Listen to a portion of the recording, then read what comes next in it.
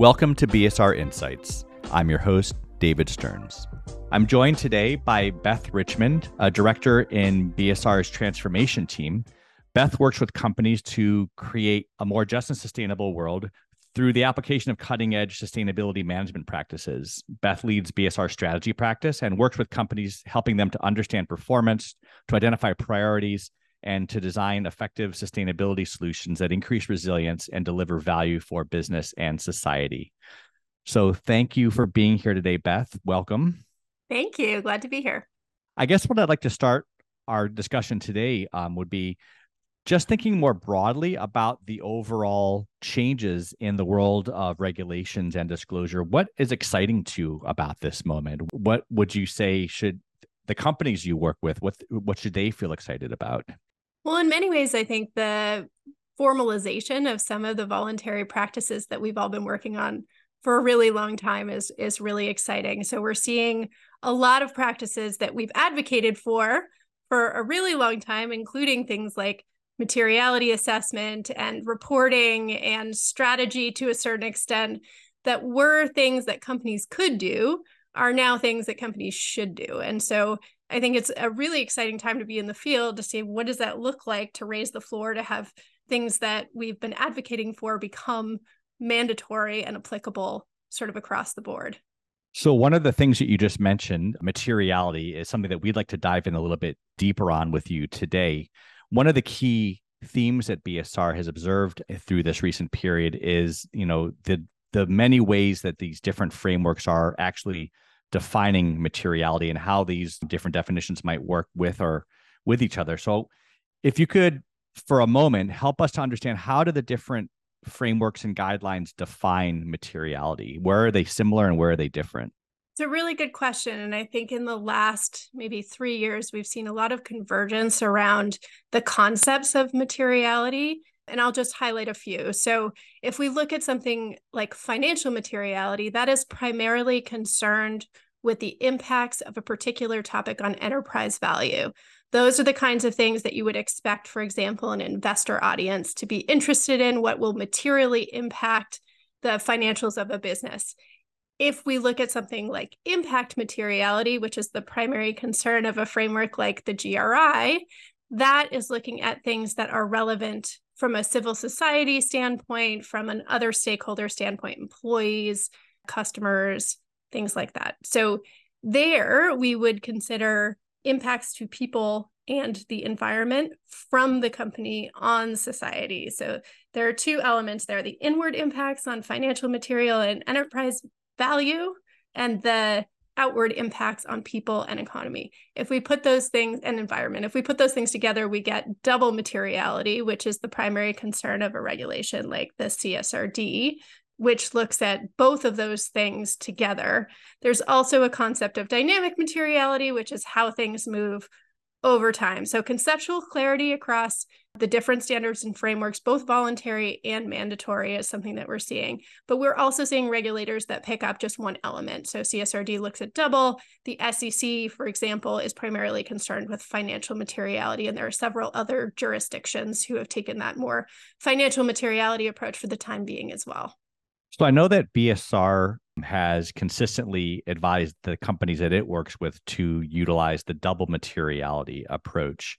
Can you talk a little bit about why this is the way we handle it? Why should companies apply this concept of double materiality? Why that's the approach that we have favored in the past? Well, I think that both of those elements are important, right? It's important for different stakeholder audiences that you report on the things that are relevant to them. So from an enterprise value standpoint, you've got one audience who is interested in that, investors primarily, but there may be others, employees may be interested in that, your customers or suppliers may be interested in that lens. I think there's also, from a disclosure standpoint, pure play disclosure, there is an interest from civil society partners, from governments, from employees, again, from community members who are interested in a company's impact on the wider environment, the wider world. So both of those things are important just from a pure play disclosure standpoint.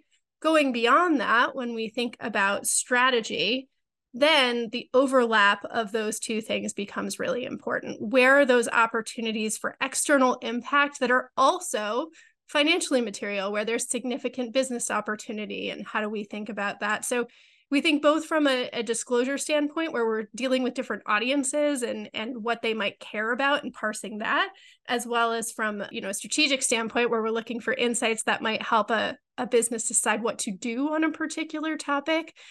Those two lenses are important. I guess the last thing I'll say on the outward impacts piece is just there are some values judgments that we make, and so there are some ethical things that are non-negotiables. And if we're looking at impacts on something like forced labor, we want to know that is happening regardless of whether or not it's financially material. So we feel like it's really important to consider both of those things kind of in tandem, and how they work together or how they're separate. That's really interesting. And I wanted to I want to come back with a follow-up question specifically on companies that only, or at least before they've worked with BSR, who are only engaging in a financial materiality approach. You've kind of touched on this already, but could you maybe spend a little bit more time just offering, what do you say to companies that really have only engaged in financial materiality? What do you say to them to help them to understand why they should be embracing the double materiality approach? Yeah, so I think even traditional financial materiality tends to take a point in time kind of approach. So it's what is material today. I think we're seeing that expand. So even financial materiality from a sustainability standpoint, from an ESG standpoint, is starting to expand a bit to consider short, medium, and long-term impacts across the full value chain. But I think here the concept of dynamic materiality becomes really important as well. We can assume, at least to a certain extent, that if you have a really significant external impact on people, on the environment, and we've seen this over and over and over again, over the long term, people notice and they look at that, and it has reputational impacts, it has regulatory and compliance impacts. Those things become financially material over time. And so it's important just to get ahead of that to a certain extent. I think the other thing is that moral argument, though. There are certain things just from a business values standpoint and who you want to be as an organization standpoint that are non-negotiable. And so surfacing anything that might go against those values, that might undermine your credibility with your employees, with the folks that you partner with, that's really important to surface. In those outward impacts, that look at the outside world really helps to do that. Does that all imply a need for companies to engage with other stakeholders that they may not have engaged with previously? I'm so glad you asked that question. I think one of the things that the new standards around materiality, impact materiality, so looking outwards, the GRI standards as well as the CSRD really emphasize is the intersection between impact materiality and human rights saliency assessments and the UN guiding principles and how they think about which topics are important. A really important part of that assessment is understanding and engaging with affected stakeholder groups and vulnerable groups in particular. So there's really an emphasis here on hearing from those stakeholders who you might not regularly interact with, but who are affected by the decisions that you make. And we're really happy to see that. I think that's a really important part of the exercise, and one that makes it really valuable because you are getting new information as opposed to talking in the echo chamber that we sometimes find ourselves in, talking to the same partners we talk to over and over again. And I would imagine just the exercise of having those conversations has value, even aside from the value that they're offering in terms of helping to put together these materiality assessments. Yeah, I mean, the stakeholder engagement part of a materiality assessment, from my perspective, I think is one of the most important and valuable pieces. It gives you an excuse to talk to people you might not otherwise be able to get time with. And that's tremendously valuable. Now, I think we need to make sure that's a two-way street. So one of the things that we're thinking a bit about here is how do we make sure that that doesn't create stakeholder fatigue as more and more companies are doing materiality assessment, as they're trying to engage the same stakeholders. How do we make sure that the interests of those stakeholders are also protected and that they're able to provide the input that is needed without also it taking a lot of their time and energy to do that? So I know that you've, in fact, just recently come off of a pretty extensive conversation with some of our member companies around reporting. And I think it'd be really interesting for the people listening to this interview to hear a little bit about, what are you hearing from companies who are going through this process? What are some of the things that come up for them I'm sure they've got lots of questions. I'm sure there are lots of challenges that they'll encounter along the way. What are some of the sort of the greatest hits of what you're hearing from companies when you're engaging with them? Yeah, so I think for those subject to mandatory reporting and the sort of compliance aspect of materiality, we hear a couple of things. One is at what level, right? So if we think about materiality, you could do that at a facility level, you could do it at a business unit level, by region, full corporate. So the first thing they're thinking about is, where do I want to do an assessment and what should that look like? I think once we get past that and we say, okay, here's the level we're going to do it, here's the granularity, then we start to get into methodological questions around things like, do I consider inherent risk? You know, what things look like with before I mitigate anything, or do I look at residual risk, and does that determine materiality? I think on the impact materiality side, that's very clear. CSRD says you have to disclose on topics before you have managed them, and so inherent risk becomes the measure there. But it's less clear on financial materiality, and companies have a little bit to play with. I think both are important, but the answer is not there. There are other questions like, do I use a survey versus interviews? How quantitative should this be? What is the role of technology or AI in summarizing some of our impacts? You know, how do I get the best data that is needed for this? How do I integrate it with the due diligence? So there's lots and lots of things that folks are figuring out in real time.